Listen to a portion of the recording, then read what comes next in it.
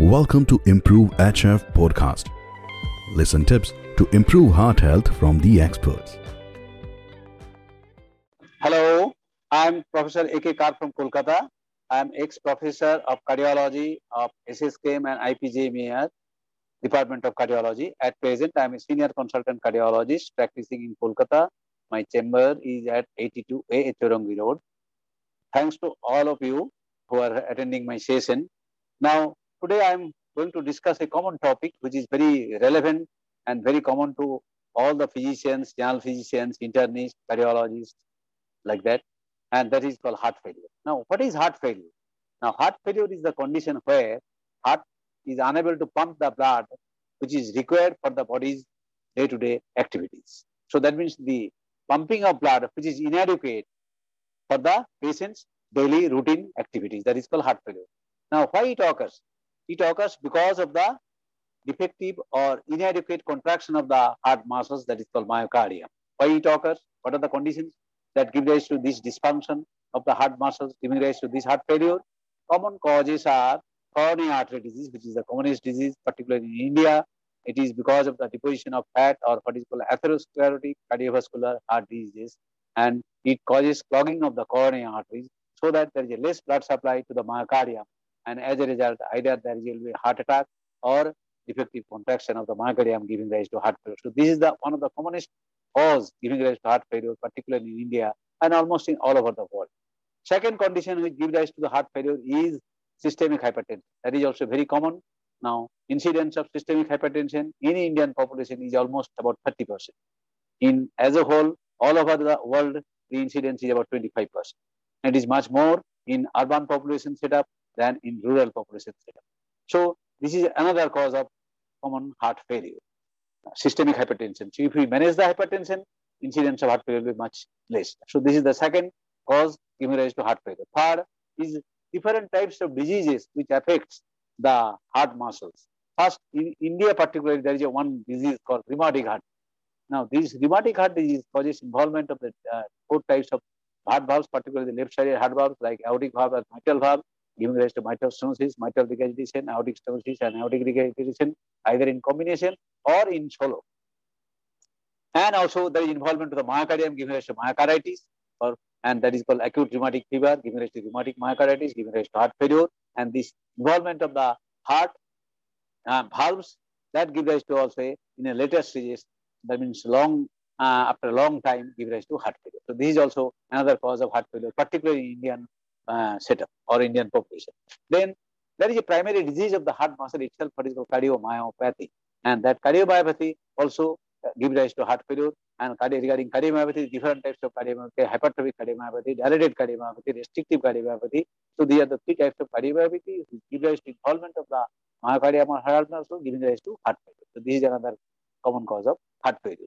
Then very rare causes myocarditis, viral infection, like COVID. This for last 2 years we are having this COVID infection.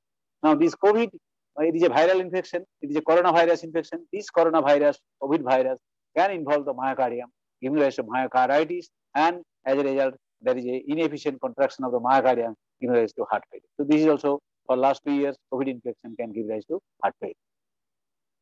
Then, of course, there are some other rare diseases which can give rise to heart failure, like constrictive pericarditis and so forth. But these are the common conditions which I just mentioned, giving rise to heart failure. Now, I told you the pathophysiology is that the defective contraction, so that there is an inadequate amount of blood which is being pumped during systole into the systemic circulation, so that patient tissue, body tissue is getting much less oxygen, and there is a defective organ function, including the liver, kidney, brain, so everything. And that is the pathophysiology of heart failure. So that there is a defective, because of it is defective contraction of the heart muscle, or what is called systolic dysfunction. Now, heart failure nowadays we are classifying into two types, what is called systolic heart failure and diastolic heart failure. Systolic heart failure, what happened? Heart muscle is hypertrophic, heart is not enlarged, and heart is enlarged, and there is a muscle is dysfunctional, heart is enlarged, cardiac chamber sizes are enlarged, and there is a ejection fraction. That is one of the important parameters by which we are saying there is a heart failure with reduced ejection fraction, and heart failure with reduced ejection fraction, that is called HFrEF, where ejection fraction is less than 50%. or ejection fraction, sometimes we say that less than 40%, up to 40%, less than 40%, heart failure with reduced ejection fraction, heart failure with preserved ejection fraction, if the ejection fraction is more than 50%, and in between 40 to 50% ejection fraction, that is called heart failure mid-range ejection fraction. This is the modern classification of heart failure, and by which and criteria-wise, it is a ejection fraction criteria which is being estimated from the echocardiography. Now, then what happens? What is the presentation of heart failure to us, to the physicians or to the cardiologist? Patient is complaining of shortness of breath. Patient is complaining of swelling of the feet. Patient is complaining of severe respiratory distress on lying down. That is called paroxysmal nocturnal dyspnea. And patient is unable to do any sort of activities in a case of severe heart failure. And there may be a swelling of the abdomen because of the accumulation of fluid. There is a cough with expectoration because of the accumulation of fluid in the lungs. So these are the presentation. And on physical examination, what we are supposed to get it in these sort of patients, there is a swelling of the feet, fetal edema, swelling of the abdomen because of the collection of the fluid in the abdomen, and there is a bilateral creps in the lungs because of the fluid collection in the lungs, and in the heart itself, there is a enlargement of the heart, and there is a what is called gallop rhythm, or there is a presence of S3, with if there is involvement of the heart valves, giving rise to different types of murmurs. So these are the presentations or clinical manifestations of heart failure. Now, then what comes to the management? How we are going to manage it? And before going to the proper management or treatment, we have to confirm that this patient is having a heart failure. What is the severity of the heart failure? Whether it is heart failure with preserved ejection fraction or a REP or HEP-PEP. And depending upon that, we have to treat. So how we are going to investigate the patients? The common investigation of what we are doing in our day-to-day practice is ECG, 12-lead electrocardiogram, X-ray chest, then echocardiography, and some blood parameters like hemogram, like your lipid profile, thyroid disorders, sodium, potassium, creatinine, urea creatinine. So these are the, and what is called specific biomarkers for heart failure, this is called NT-proBNP, like that. So these are the blood investigation followed by ECG, XHS, and echocardiography. These are the basic investigations we have to do in patients where we are suspecting heart failure. And depending upon the investigative findings, we have to treat the patient. Now, how we are going to treat it? So remember that as a whole, we have to treat the condition of heart failure, and also we have to treat the cause of the heart failure which gives rise to heart failure. I told you, if the patient is having coronary artery disease, we have to manage the coronary artery disease. We have to, if the patient is hypertensive, we have to control the hypertension. If the patient is having other diseases like thyroid disorders, you have to treat the thyroid disorders, like that. Then, of course, what are the specific treatments for heart failure?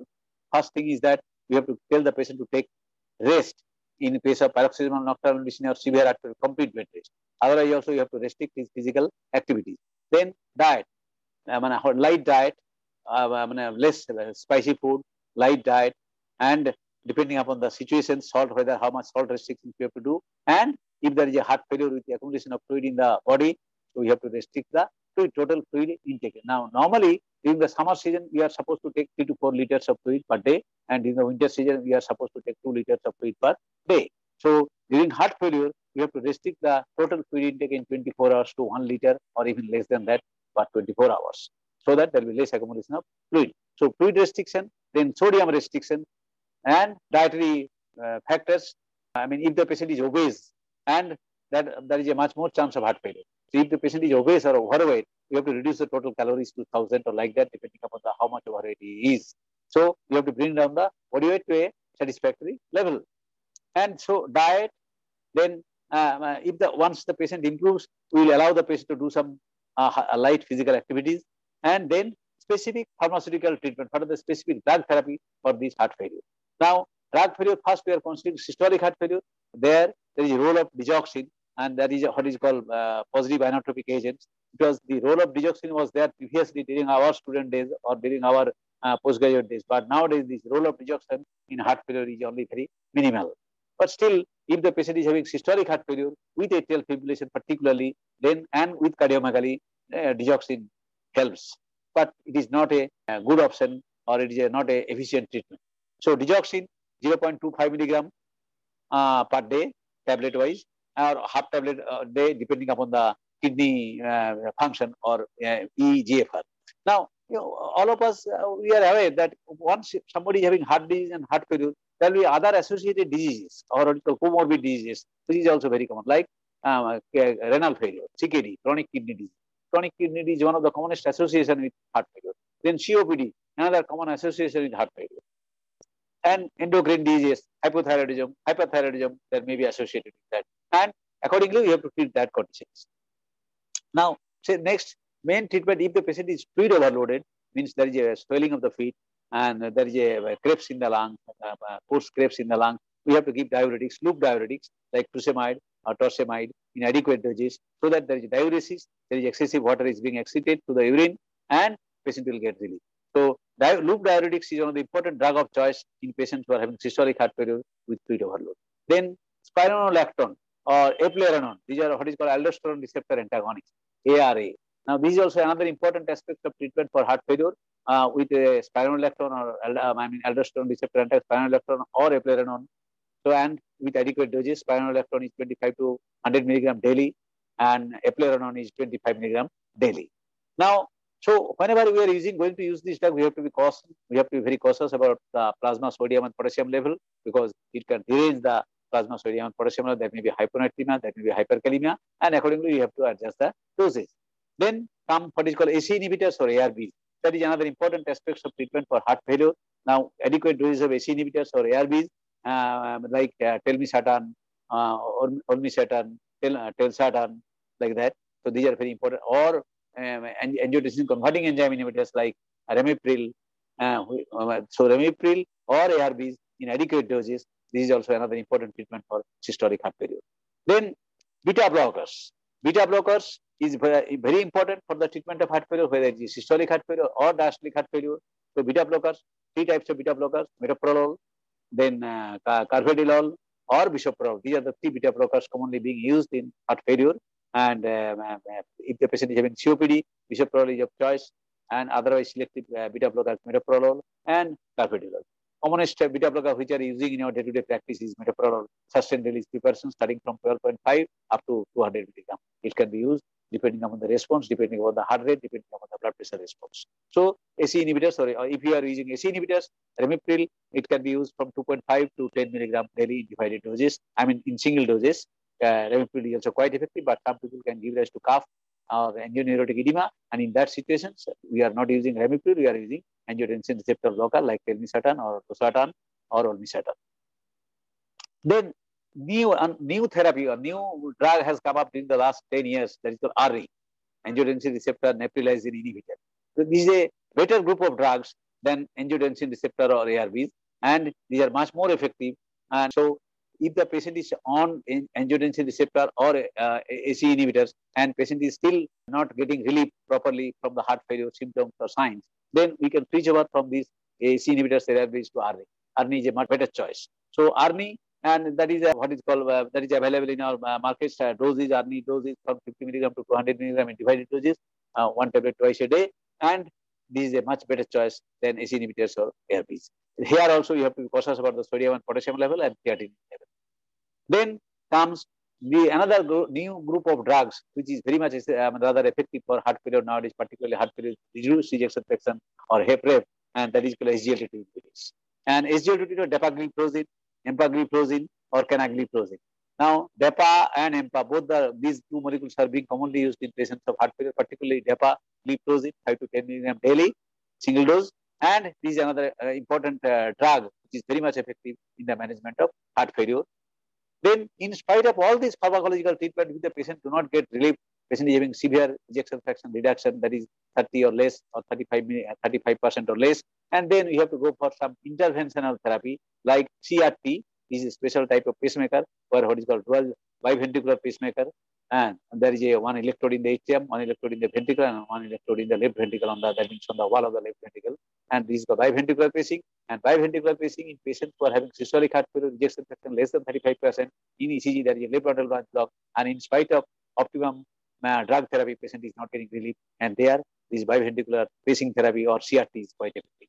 If the patient is having arrhythmia, then of course combo therapy of CRT and AICD is very effective. And in spite of all these treatments, patient is still not getting, patient is moribund, bedbound, and patient is not able to do any sort of activities in spite of all these management. Then we are going for left ventricular assist device. If it is a temporary, support, or for permanent support, there is what is called cardiac transplantation. We can consider cardiac transplantation, but cardiac transplantation, remember that it is a very, we can advise so easily, but it cannot be implemented so easily. A lot of logistic problems are there. Logistics are involved to get a proper heart from a deaf patient, from road accident patients, and we have to match the things. And global, all India, there is a network is there, computer network is there, and from that computer network we can enroll the patients, and from we can get a proper heart matched heart. And for that, I think you will appreciate that logistics are very important. Leave aside the economics involved, leave aside the facilities involved, and so that's why it is not a common therapy for patients who are having intractable heart failure, not responding to device therapy, not responding to adequate pharmacological therapy. But we can consider this cardiac transplantation. Thank you for your patient hearing.